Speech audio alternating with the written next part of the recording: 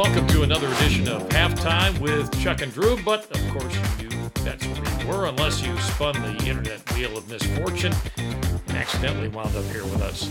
Well, no matter the reason, how you got here, or why you're here, we're glad you're here, unless you're conducting an investigation for the Internal Revenue Service. Then all I can say is that, believe me, I did fully report last year all the income I received from selling my fine collection of antique soy sauce bottles.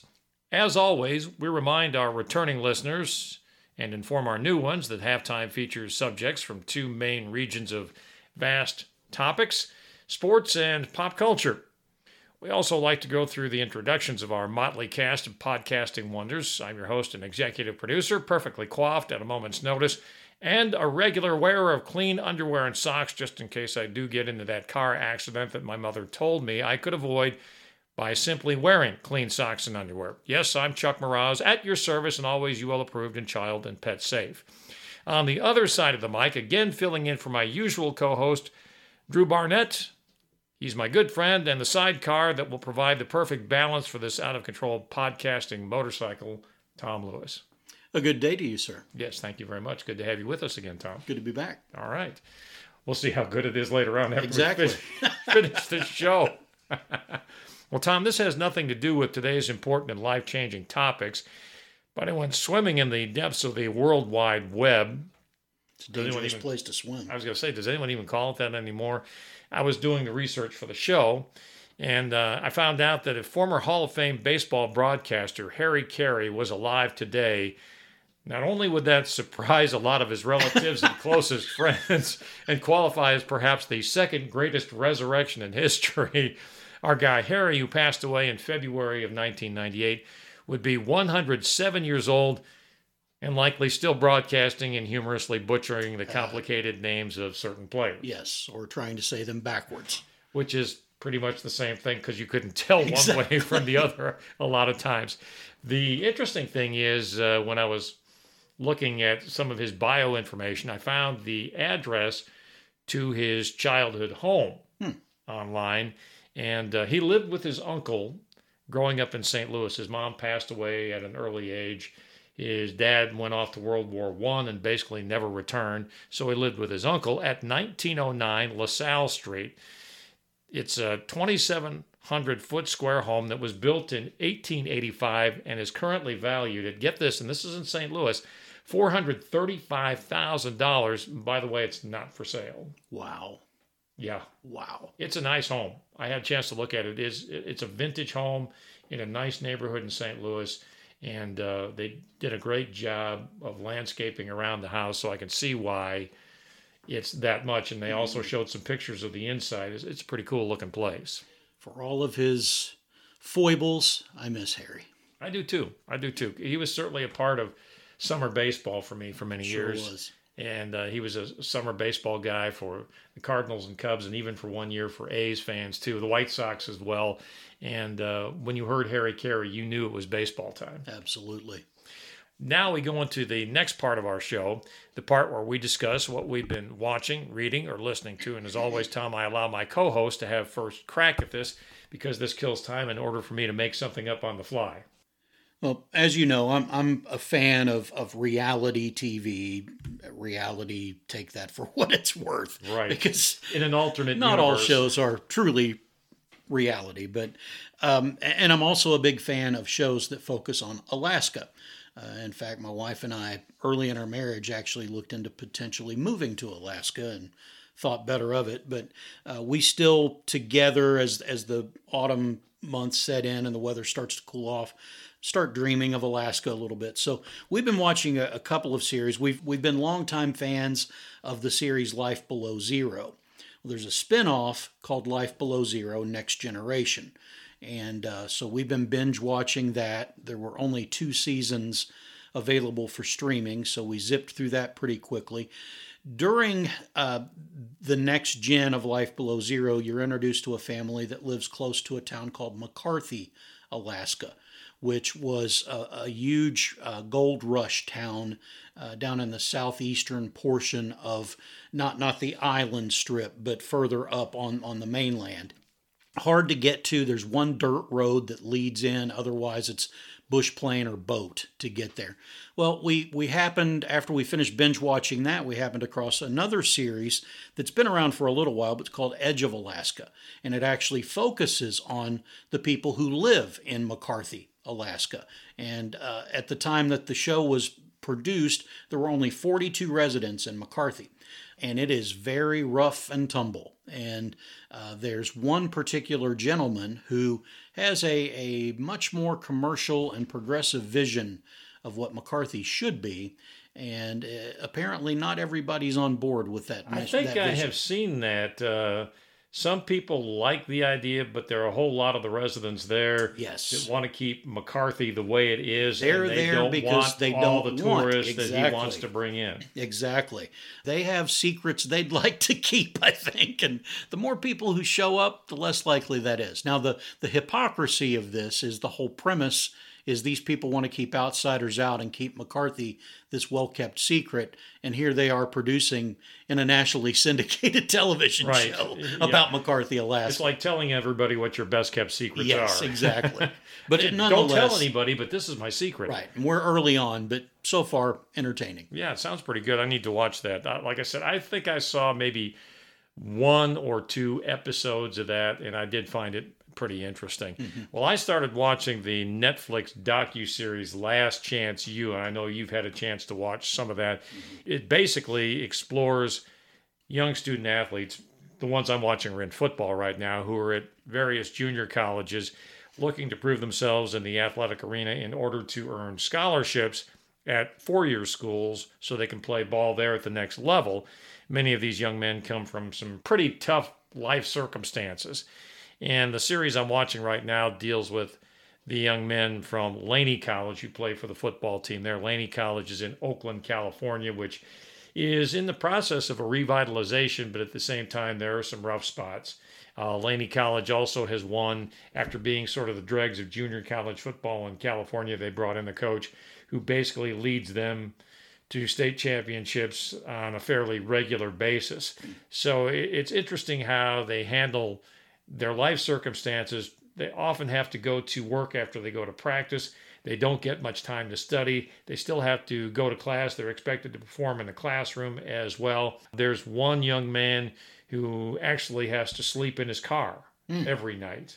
Yeah, he goes and parks someplace and then goes to work, and then he goes to class, and then he goes to football practice.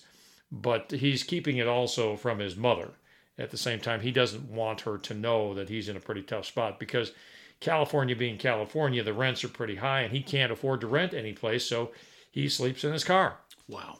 And that's just typical of a lot of these young guys who are performers for the Laney College football team. Mm-hmm. Sounds good. It is, and I would recommend it to anybody out there who likes football and is interested in the process young men go through when they're trying to move from junior college and earn a scholarship to a four-year institution. I'm not sure if it was that particular series, but I think former UK quarterback Terry Touchdown Wilson was featured on, if not that series, was at least part of a program that was featured on a series like that. So, well, Tom, I've got some good news. Backed by the popular demand initiated by my usual co-host, Drew Barnett, and most of his family members, although some of them have indicated a deep skepticism regarding the information being disseminated during this part of the show, which has also created a major schism in the Barnett family and is certain to impact future holiday gatherings. Tom, it's that part of the show where we marvel at the magnificent manliness of your friend and mine, Drew. Who knew? Who knew about Drew? Wow.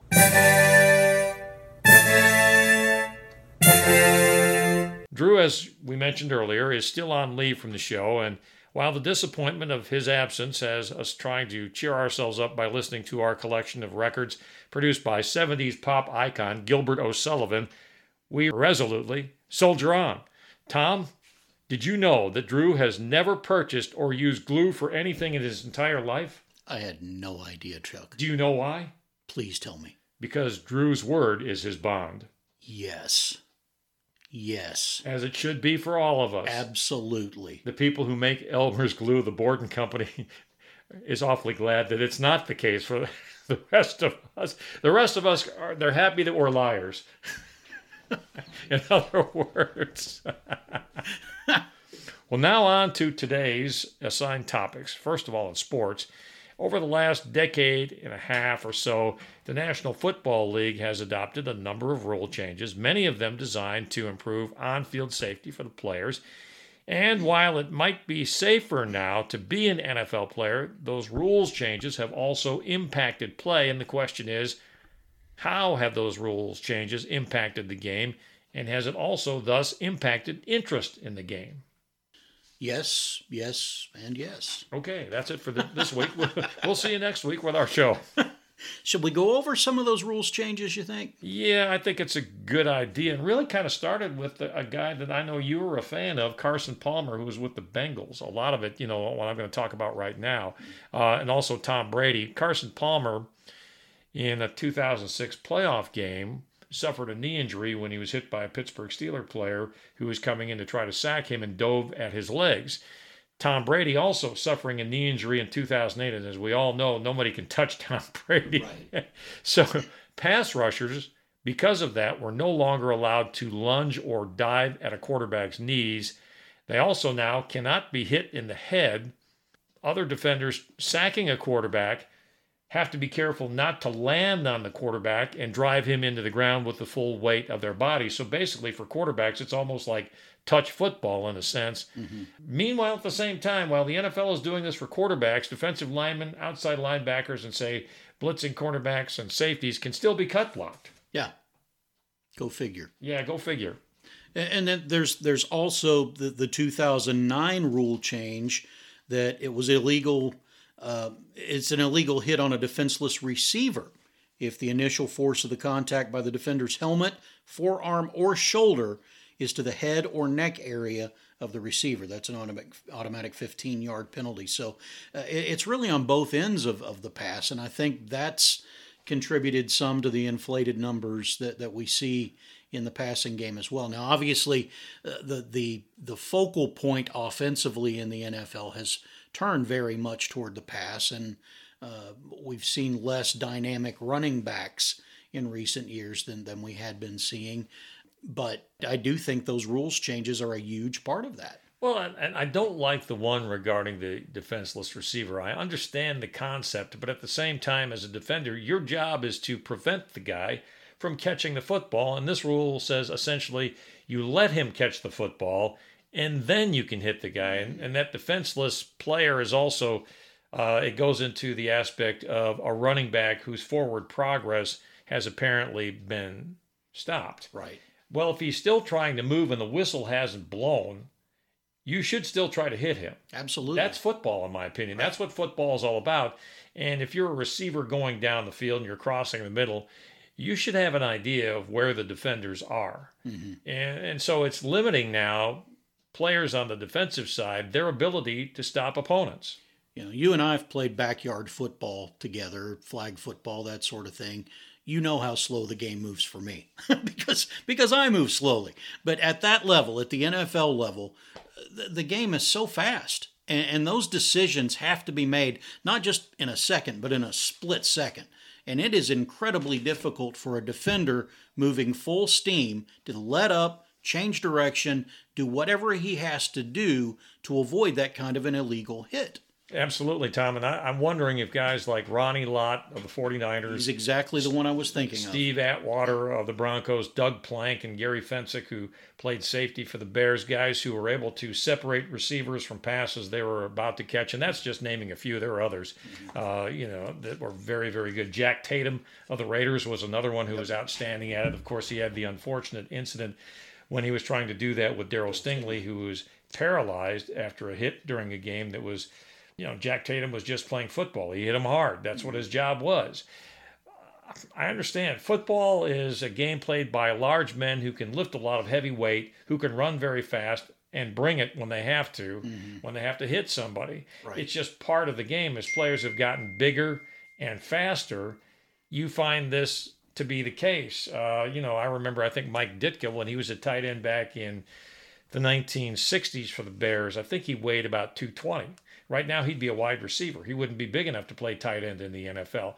I think in the 60s, centers generally weighed 250 to 260, tackles about 270 or so. There weren't that many 300-pound guys. And some of these 300-pound guys, they might be 300 pounds, but they can run. Well, I remember, looking at Topps football cards as a kid and flipping over, looking at the backside of the card, guys' heights and weights. And I remember looking at offensive linemen at that time, and I can't remember the guy's name, but he was 290 pounds. I thought, daggone, this guy's huge. Well, 290 in today's game is small. I mean, the game has just changed. The players have changed. The size, the athleticism, it has all changed. That said, when it comes right down to it, do we watch football hoping to see somebody's career end by getting hit late, getting hit the wrong way, getting paralyzed, blowing out a knee, or do we watch football to see the quarterback throw for 400 yards and 5 touchdowns, to see that wide receiver go for $150 and 3 touchdown grabs? Why do we watch the game? I like to see hard hits. Of course, I don't like to see dirty hits. But at the same time, if a guy is playing hard and he's, especially if it's from my team and he really sticks somebody, I get juiced up about that. The fans who are watching, say, in the stadium get excited about it. The players get excited about it. And it has a tendency also to impact play by that particular team because his teammates get juiced up about it. I was thinking about what we talked about regarding quarterbacks getting hit in the head. It's almost ridiculous now, that rule. And I understand that you can't blast a guy in the head. But I saw a game earlier this season where a pass rusher came in. Of course, he had his hand up to block the pass by the quarterback. But as he was going by, his hand glanced against the helmet. It was totally unintentional. Bingo, here's a flag and a 15-yard penalty. Yeah. I mean, I think there has to be some sort of judgment by the officials, intentional or unintentional, not just if you hit them in the head. Right. And to a degree, thankfully, intent has been built into the targeting rule to an extent. I agree that needs to be looked at as something that should be evaluated with some of these other rules to protect the quarterback in particular. Well, in 2018, they added to the targeting rule, and I'm all for the targeting rule. I don't think that people should lead with their head and try to drive their head or their shoulder into somebody's head, things along that line. But in 2018, it was ruled that defensive players cannot lower their head to make tackles. Well, they teach you to tackle around the legs. Right. Unless you're Inspector Gadget, how the heck are you supposed to reach down there and tackle a guy around the legs? Right. Offensive players running the ball, when a defender comes in, they lower their heads and their shoulders to try to create more impact, to try to break tackles. So I thought that addition to the rule was unnecessary. And from what I've read, there are defensive players out there who aren't quite sure what they're allowed to do anymore. So they sort of dive at players' legs, and we've seen that. And they don't really try to take their legs out with their shoulder pads or anything else because they don't want to be called for targeting. Thankfully, over the years, the NFL has made rules changes. Sometimes they've gone a bit overboard. They've been a bit too extreme, and they'll moderate. They'll make those adjustments. They'll realize maybe we went a little too far this time, and they'll make those changes to bring it back toward the center for some balance. Hopefully that'll be the case again here. I did some looking because I was curious, have these changes really impacted performance by quarterbacks? Are we truly seeing greater numbers from quarterbacks as a result? We know Tom Brady. I mean, that it's obvious. The numbers he's put up are ridiculous. But when you look at the NFL's career passing yards leaders list, you've got Tom Brady, Drew Brees, Peyton Manning, Brett Favre, Phillip Rivers, Ben Roethlisberger, Dan Marino, Matt Ryan, Eli Manning, and Aaron Rodgers in the top 10. Only one of those guys, Dan Marino, did not play in the 2000s. So yes, it has had an impact. And that same trend tracks true with career passes completed and career touchdown passes. That top 10 to 15 is littered with guys who have played in the last 20 years. There's another rule that was put into place that has made it safer to play quarterback, the intentional grounding rule. Yes. It used to be that you had to throw the ball to somebody. You couldn't just toss it away. And now, once a quarterback gets outside the so-called tackle box, where the tackle box is just basically that area between the tackles, your right tackle and your left tackle. Once he gets outside that, he can do whatever he wants to do with it. He can run to the sideline, just toss it to a ball boy or something along that line, which has made it easier, because it used to be a quarterback would have to run around back there and find somebody to throw it to, or make it look like he was throwing it to somebody. One thing that's impacted is sacks. Yes. That's impacted the number of sacks. It's also given quarterbacks, because of that, less hits that they take. So when they're taking less hits and they're not getting as beat up, Tom Brady or whoever, Aaron Rodgers, then they're more effective as players. So it's become easier for a quarterback to play, because he's not getting hit in the head, he's not getting hit in the knees or below, and he can get rid of the ball and just throw it away when he feels like he might get hit once he gets outside the tackle box. And that's one reason why Tom Brady at age 44 is still playing football, because if he'd been playing back in the 70s with guys like Terry Bradshaw, Bob Greasy, and all the rest of these guys, I don't know that he could have had a career as long as he's had, because he would have taken a heck of a lot more punishment. I think about the defense, for instance, the Pittsburgh Steelers had back then. Oh, gosh. Oh, my gosh. Tom Brady would have been hamburger meat Yes. for those guys. But now, maybe those guys would have trouble playing because of the rules that make it difficult for them to do their jobs. Yep. And so the NFL's walking this tightrope of trying to maintain fan excitement about the game and interest in the game, and keeping the game fun to watch, and at the same time trying to make it safer for the players. Another rule that's changed, kickoffs. That I know the NFL, I think, would like to get rid of kickoffs. To me, and I'm a guy that in high school, for a brief time during my high school football career, got to return kickoffs, and I really loved doing it. It was fun. It's one of the most exciting plays out there in a football game. It has the potential to be really, really exciting when you think about what could happen regarding some of these returns. Back in the old days, kickoffs used to come at the 40-yard line.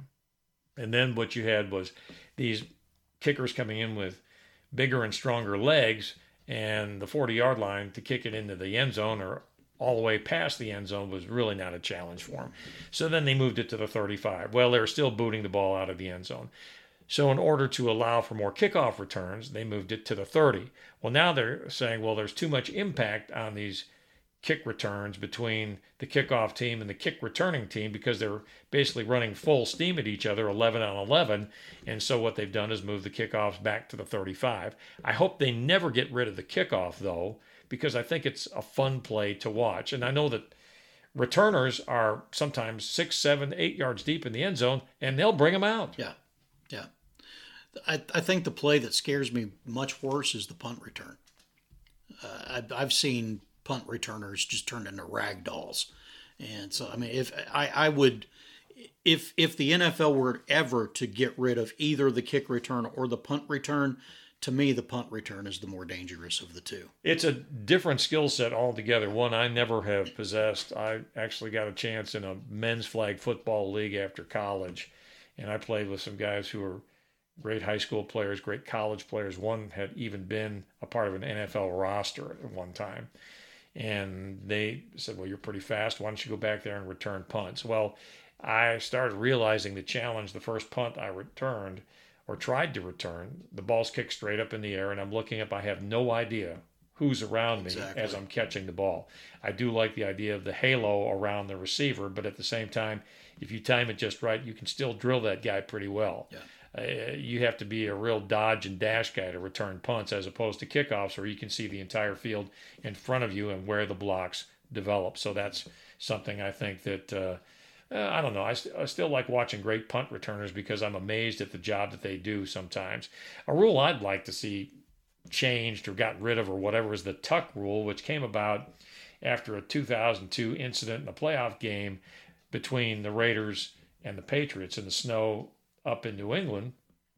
Tom Brady was trying to bring the ball back down after he couldn't find a receiver. He got hit, lost it, and it was supposed to be a fumble, but the tuck rule said no. He actually had his arm going forward, so they ruled it an incomplete pass, which changed the entire complexion of that game. The Raiders, had they been allowed to recover that ball as a fumble, likely, in my belief, would have won that game. And I think they need to differentiate between trying to pass and trying to bring the ball down to tuck it under your arm to protect yourself from a hit, or maybe to run with the football. Agree. And that should be something that, especially with review, should be easy enough to manage and navigate as officials. Okay, what else you got? Anything?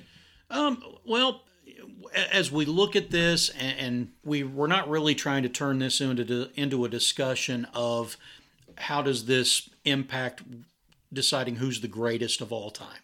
You know, is Tom Brady the GOAT as far as quarterbacks, and trying to take into consideration all the rules that protect the modern day quarterback in comparison to some of the old timers who were great in their own right, but because of the rules at that time, played a much more physical style game, a much more run-oriented game. And I came across kind of an interesting way to look at it. This is from a 2017 article by Sean Cunningham at Inside Hook. And he puts forth this idea that it's a crude but effective way to adjust for the fact that modern quarterbacks have both longer careers and typically throw the ball more times each game than their predecessors. He suggested looking at the career leaders in yards per pass attempt.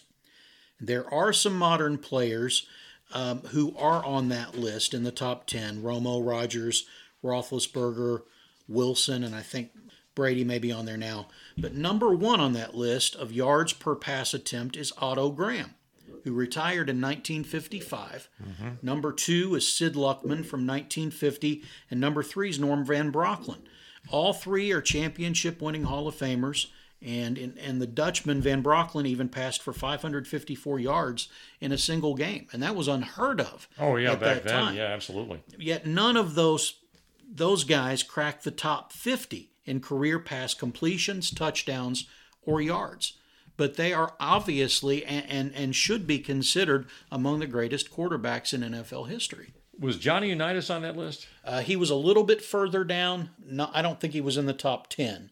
But he did at least register on the meter there. Yeah, when we talk about, as you mentioned, that's not our discussion for today, greatest quarterbacks of all time, it's hard to compare eras because the game, the rules, the equipment, so much different. Yeah.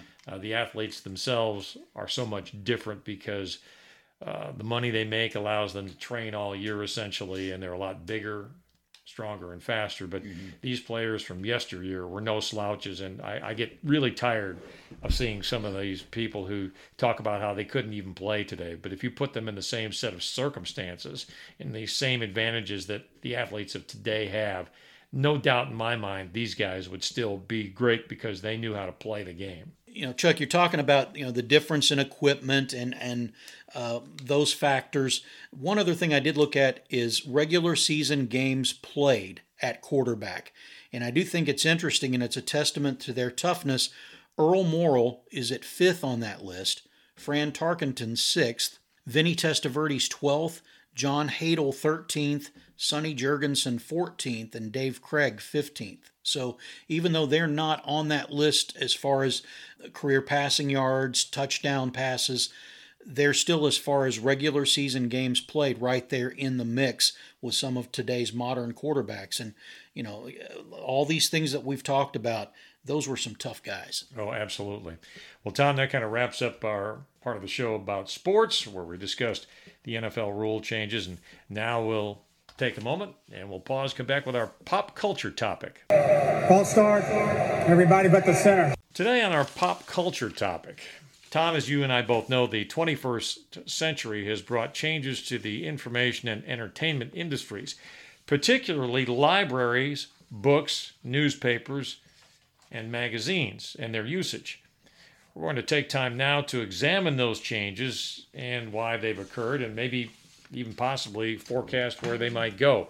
And I had a chance to look up stuff about libraries. I like libraries. Now, I don't go nearly as often as I should, and I know I didn't when I was in school because, well, I could show you my GPA, and that would be all the evidence I would need to indicate that.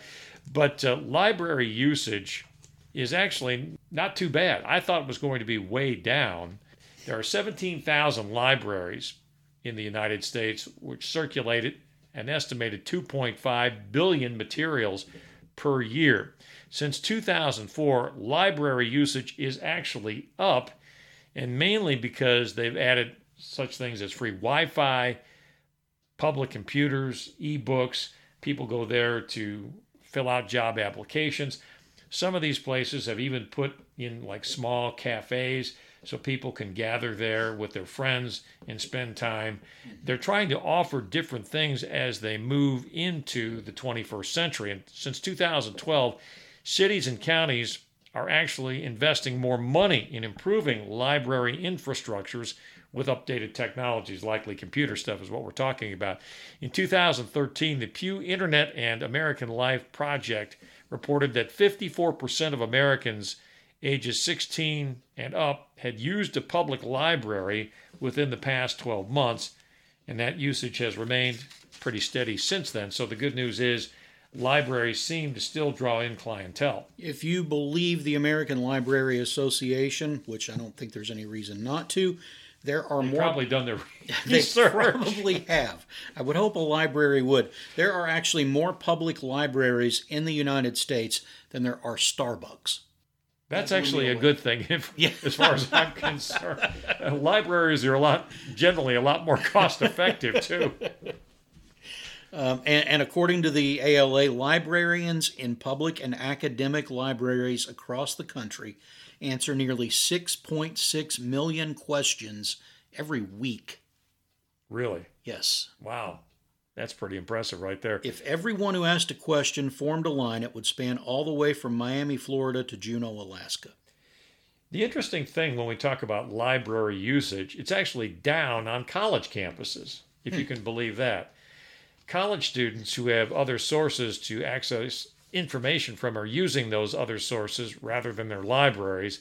Although the studies show that the students who do use their campus libraries have higher GPAs on average. And students, I think, prefer the internet to the library. In other words, they can access it in their dorm room or wherever. It says 73% of them prefer the internet to going to the library. Interesting. I do wonder, as we look at the evolution of the library, because of the way things have changed and we're moving to more electronic and online. I love the library too. I'm just thinking out loud, and for the sake of conversation, how many of these new services and evolving services that libraries are offering can be offered by another entity? Maybe a few, but not all of them. And I think it's a one-stop shopping center for some of these services that we're talking about. And I read this too. Public libraries still enjoy a great deal of support from the American public. 80% of U.S. citizens 16 and older say libraries remain very important, and they really say that book borrowing also is extremely important, which I like to hear that. Yes.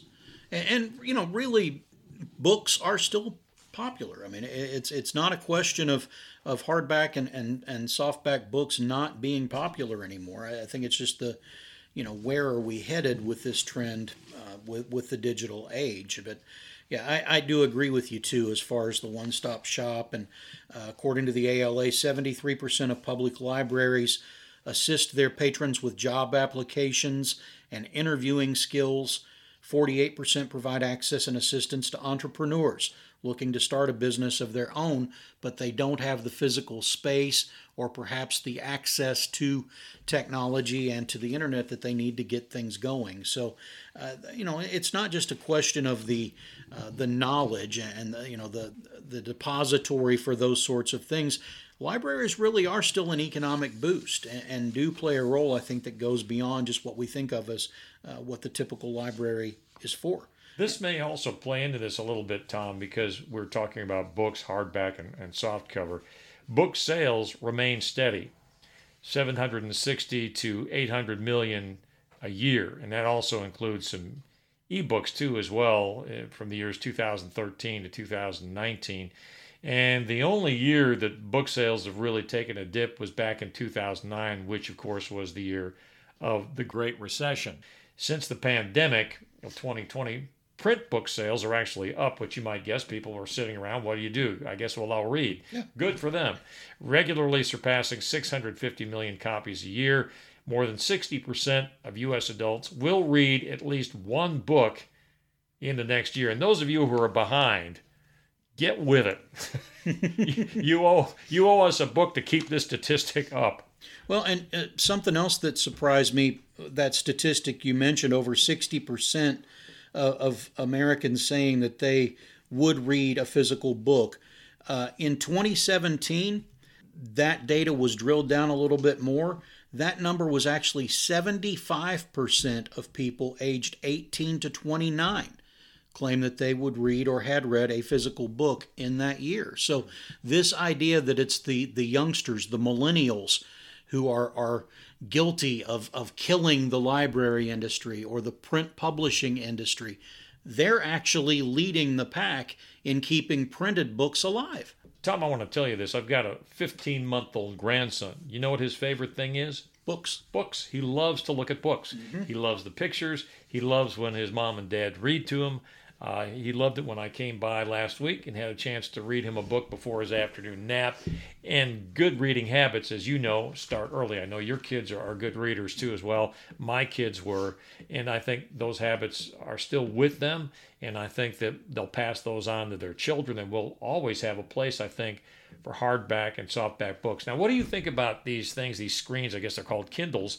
My wife has one. They have books inside them that they come up on the screen and you can read. It's okay. I've read some books off of her Kindle, but I really do like to have a physical book in my hands. I prefer that. I do too. If I'm reading off of a screen, I would much rather sit at my computer desk and read it on the big screen. My eyes have a tendency to jump and skip a little bit. I don't focus as well for whatever reason. Right. My wife has used the Kindle a lot more than I have. But she's moved away from that as well. And she's more inclined, if she's not going to actually read a book, she'll go to book on tape or audio book as opposed to the Kindle. I could never get used to the Kindle. I tried it a couple of times, didn't like it. I'm like you. I would much rather have the feel of that actual physical book in my hands. Well, I must also put this disclaimer on there that I also have the attention span of a sand lace, so I mean that's probably why I like to have a book in my hands. Now, my wife does well with both. She handles both and jumps back and forth between the two, but I'm a guy that needs that book in my hands, and I will always probably be that way. And there's something comforting about seeing that book on my shelf that anytime I want to, I can walk over and pull it down and read a chapter out of it, or look at, in my case, the pictures a lot. It's just something about having that book and owning it that makes me feel good. And I have a lot of favorite books on my shelves. Mm-hmm. Well, and I think a lot of people display their books. It's part of their home decor, for one thing. And they're great conversation starters. Somebody comes over, you've got company, they're looking at your books on your bookshelf there. They'll say, "Oh, have you read that?" Yeah. And it's, I from a socialization standpoint, it isn't just the book clubs. It's, actually people in your home looking at what you've got to display as part of your library. Now, the confusing thing, magazine sales, way down, all right? Since 2007, when it was $46 billion, in 2019, the last figure that I was able to find, it was $26 billion. Print advertising and subscription revenue has also fallen off, well, probably because of the internet for the most part. But at the same time, as of 2020, there were 222 million magazine readers in the United States, ages 18 and older. And that's down from 2019. But of course, in 2019, it was at an all-time high at 228 million. And right now, we're above what it was in 2012, which was just shy of 211 readers. Right now, if you can believe this figure blew me away. As of 2020, there were 7,416 print magazines out there. 7,416. And I don't know if that includes, say, annuals. You and I like to read some of the annuals for different sports like baseball, football, or basketball. And that was actually up from 2019 when it was 7,357. So all those things are kind of confusing as where are magazines going? Who reads them? Obviously, they're being read, but the revenue is down. Subscriptions are down. They're picking them up off the shelves, obviously. Mm-hmm. It is a bit confusing. And I would say when it comes to magazine consumption myself, I almost put magazines and newspapers in a similar category. And when I think of those, I think current events. I think immediacy of information. And to me, the physical form in that case isn't as important as the access to the information that I'm trying to find. And, if I can find it on the internet with just a few clicks, as opposed to having to wait for the mail to run and bring my next printed copy of, whatever, Sports Illustrated, Guns and Ammo, you name it. I'm just going to go to the internet. Well, from what a friend told me, Playboy is also no longer in circulation. It's actually online. I haven't looked, by the way. Sure. Yeah. But I used to get Sports Illustrated. Mm-hmm. That got too expensive. I dropped my subscription to that, and I guess they still print that. I also used to like to get the Sporting News. Mm-hmm. The Sporting News was an absolute weekly favorite of mine. I couldn't wait to run to the mailbox to get that. It used to have all the box scores from all the baseball games in there. It had information from all my favorite sports. The Sporting News was just the Bible of sports, so to speak. But now, if you want box scores, you can find every box score in history online, so Right. It kind of defeats the purpose. But they had the most detailed box scores of any outlet that you could find in print. And if you're a historian or a huge fan of a particular team and you want to keep those sorts of things, it's nice to have that physical repository right there at your fingertips. And there is something to be said for online. You've got this issue of link rot where you click on a link and you get that 404 page cannot be found, and Right. So those sorts of things are detriments. They're downsides to going online. But I can typically find those box scores online. I don't need to wait for the Sporting News to show up 4 days after the fact to take a look at that. Right. And I used to love the columns that were written. Yep. Joe Falls was one of the the Sporting columnists News, who I used fantastic. to really enjoy. Yep. Dave Kindred was in there for a while. There's a number of them that were just tremendous writers, and the Sporting News was just a lot of fun. Yep. And I used to love to read, and we're moving into something else. The Chicago Tribune Sunday edition, the sports in there, they had the most complete baseball and NFL and college football coverage on a Sunday. I had to wrestle my stepfather for that thing. I used to get up before he did so I could run and get the sports section before he got to it. And then he'd be after me because he wanted to see it too. But there was so much to go through that it took me time. And sometimes I wanted to go back through it because it was so enjoyable to look at that stuff. Mm-hmm. And that kind of brings us into the newspaper angle of this. Daily circulation, of course, as we know, is down. In 1950, it was about 40 million. The Sunday papers, I think, were about 28 million. It grew into the mid-70s to about 60 to 62.5 million, and it stayed pretty steady into the mid-90s. And guess what happened in the mid-90s? The internet came around. Mm-hmm. Thank you, Al Gore. But in 2004, I was looking at the graph for this. It started to slide. That's when the slide really started. Daily circulation dropped to 57.7 million. 2008, it was 49.1 million. In 2020, down to 26 million.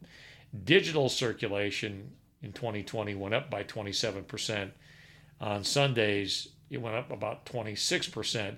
Newspapers are struggling, and some of these numbers are skewed a little bit because great papers, longtime newspapers like the New York Times, the Washington Post, and Wall Street Journal have not been contributing to the reporting on these numbers, so we don't really know where they are, but I have a feeling that even if they did report, it wouldn't improve the numbers that much, and they may actually decline a little bit.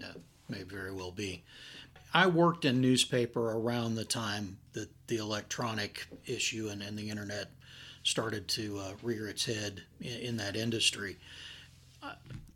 This doesn't totally explain everything, but I really think newspapers mismanaged the transition or at least coming up with a way to have a companion online version and print version.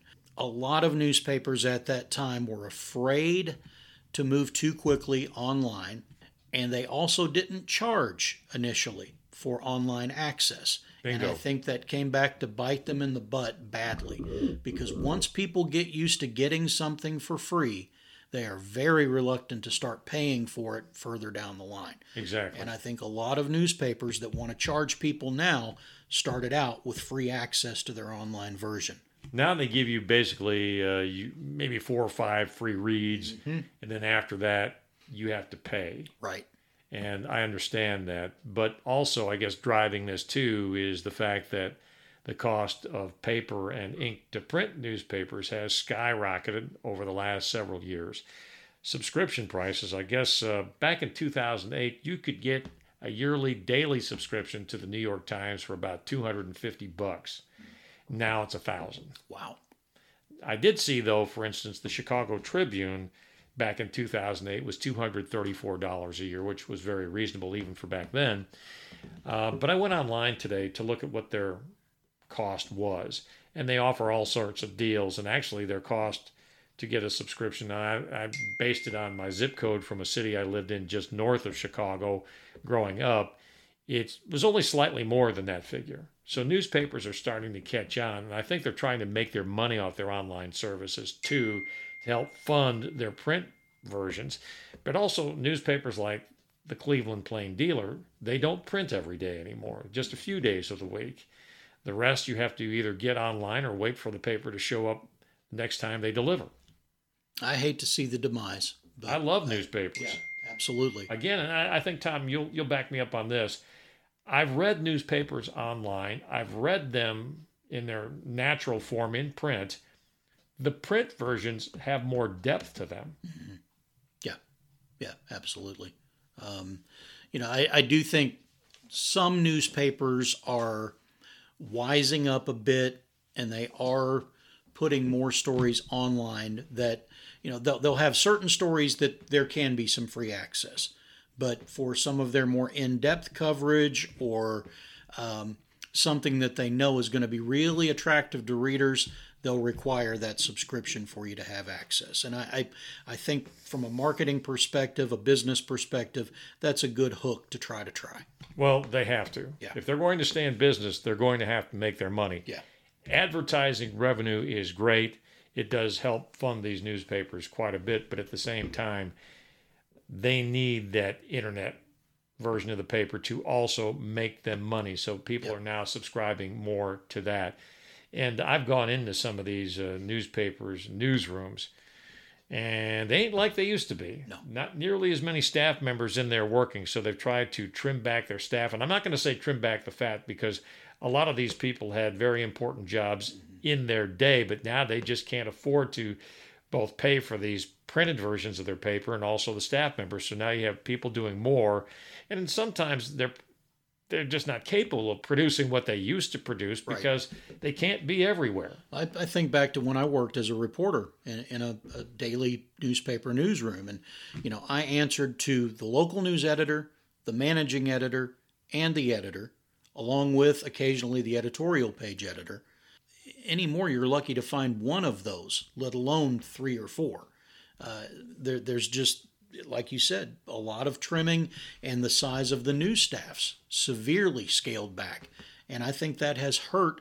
It's been kind of a snowball effect. That, I think, has hurt the level of coverage, the quality of coverage, and I think readership notices that, and they don't want to pay any more for an inferior product compared to what they were used to getting. I'll ask you this question, too. Now that there are like 1 billion cable news services out there on television, has that impacted this situation to a degree? Yeah, absolutely. I do think there's some merit to local news coverage, but, even local TV news coverage has expanded. You look at, you used to have 1 30-minute newscast before you went to the national news.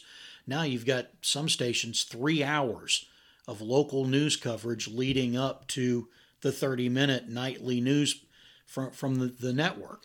So, that's been a huge impact. But what you lose is the depth that a newspaper provides. Yep. because a TV station, because it has so many stories to put on in a certain amount of time, whether it's a half hour or an hour, can only spend so much time with a certain story, maybe a couple of minutes before they have to move to the next one. Mm-hmm. The clips that they use, the video clips, are very short. So-and-so said this, a neighbor said they saw what happened, blah, blah, blah. It's over. Now we're wrapping up the story and we're moving on to the next one. Right. Newspapers provide more depth in the printed version than any other news source out there. I always said the advantage was TV gave you the pictures, newspaper the depth, radio the immediacy, because if you had a phone, you could be on the air within a snap and reporting on that particular incident that might be happening. Yeah, a real life, real time example. My day job, I work for a hospital, and obviously with the COVID pandemic, that's been big news. We had a national news organization come into our hospital, spent probably 6 to 8 hours on site interviewing people, shooting video. By the time that package was produced for on-air use on the national news that night, they used about 30 seconds worth of what they gathered. That's inefficient to me, Tom. Yeah. I mean, 6 to 8 hours to produce that short of a package is ridiculous. And now, they were pulling from other sources too, but still, 6 to 8 hours on site for 30 seconds worth of content. That's just not good. If you're working for me and I'm the news director at that particular outlet, I'm saying half that, pal. Get it in half the time and get back here and go to work on something else. But it speaks to your point about that lack of depth. You're not getting, if that had been newspaper, you can guarantee there would have been a whole lot more column inches dedicated to that Absolutely. time. Absolutely. So we'll see where things go. Well, Tom, thanks as always for your help on the show. My pleasure. We appreciate you filling in this week for Drew. Drew is still wherever Drew is. Maybe we'll have to ask Waldo when we find him, because he might know where Drew is. But hopefully Drew will be back. We will tell you that Halftime with Chuck and Drew will be going through some internal modifications. Let's just call it that. And we'll get more details to you as these modifications are made and present themselves to us. So, you've been listening to Halftime with Chuck and Drew. Don't forget, if you'd like to drop us a line, an email, talking about the show, maybe some comments about what you like, what you don't like, or maybe if you have some topical suggestions, we'd like to hear that too. And our email address is halftime240@gmail.com, halftime240@gmail.com. He's Tom Lewis, I'm Chuck Mraz, and you've been listening to Halftime with Chuck and Drew.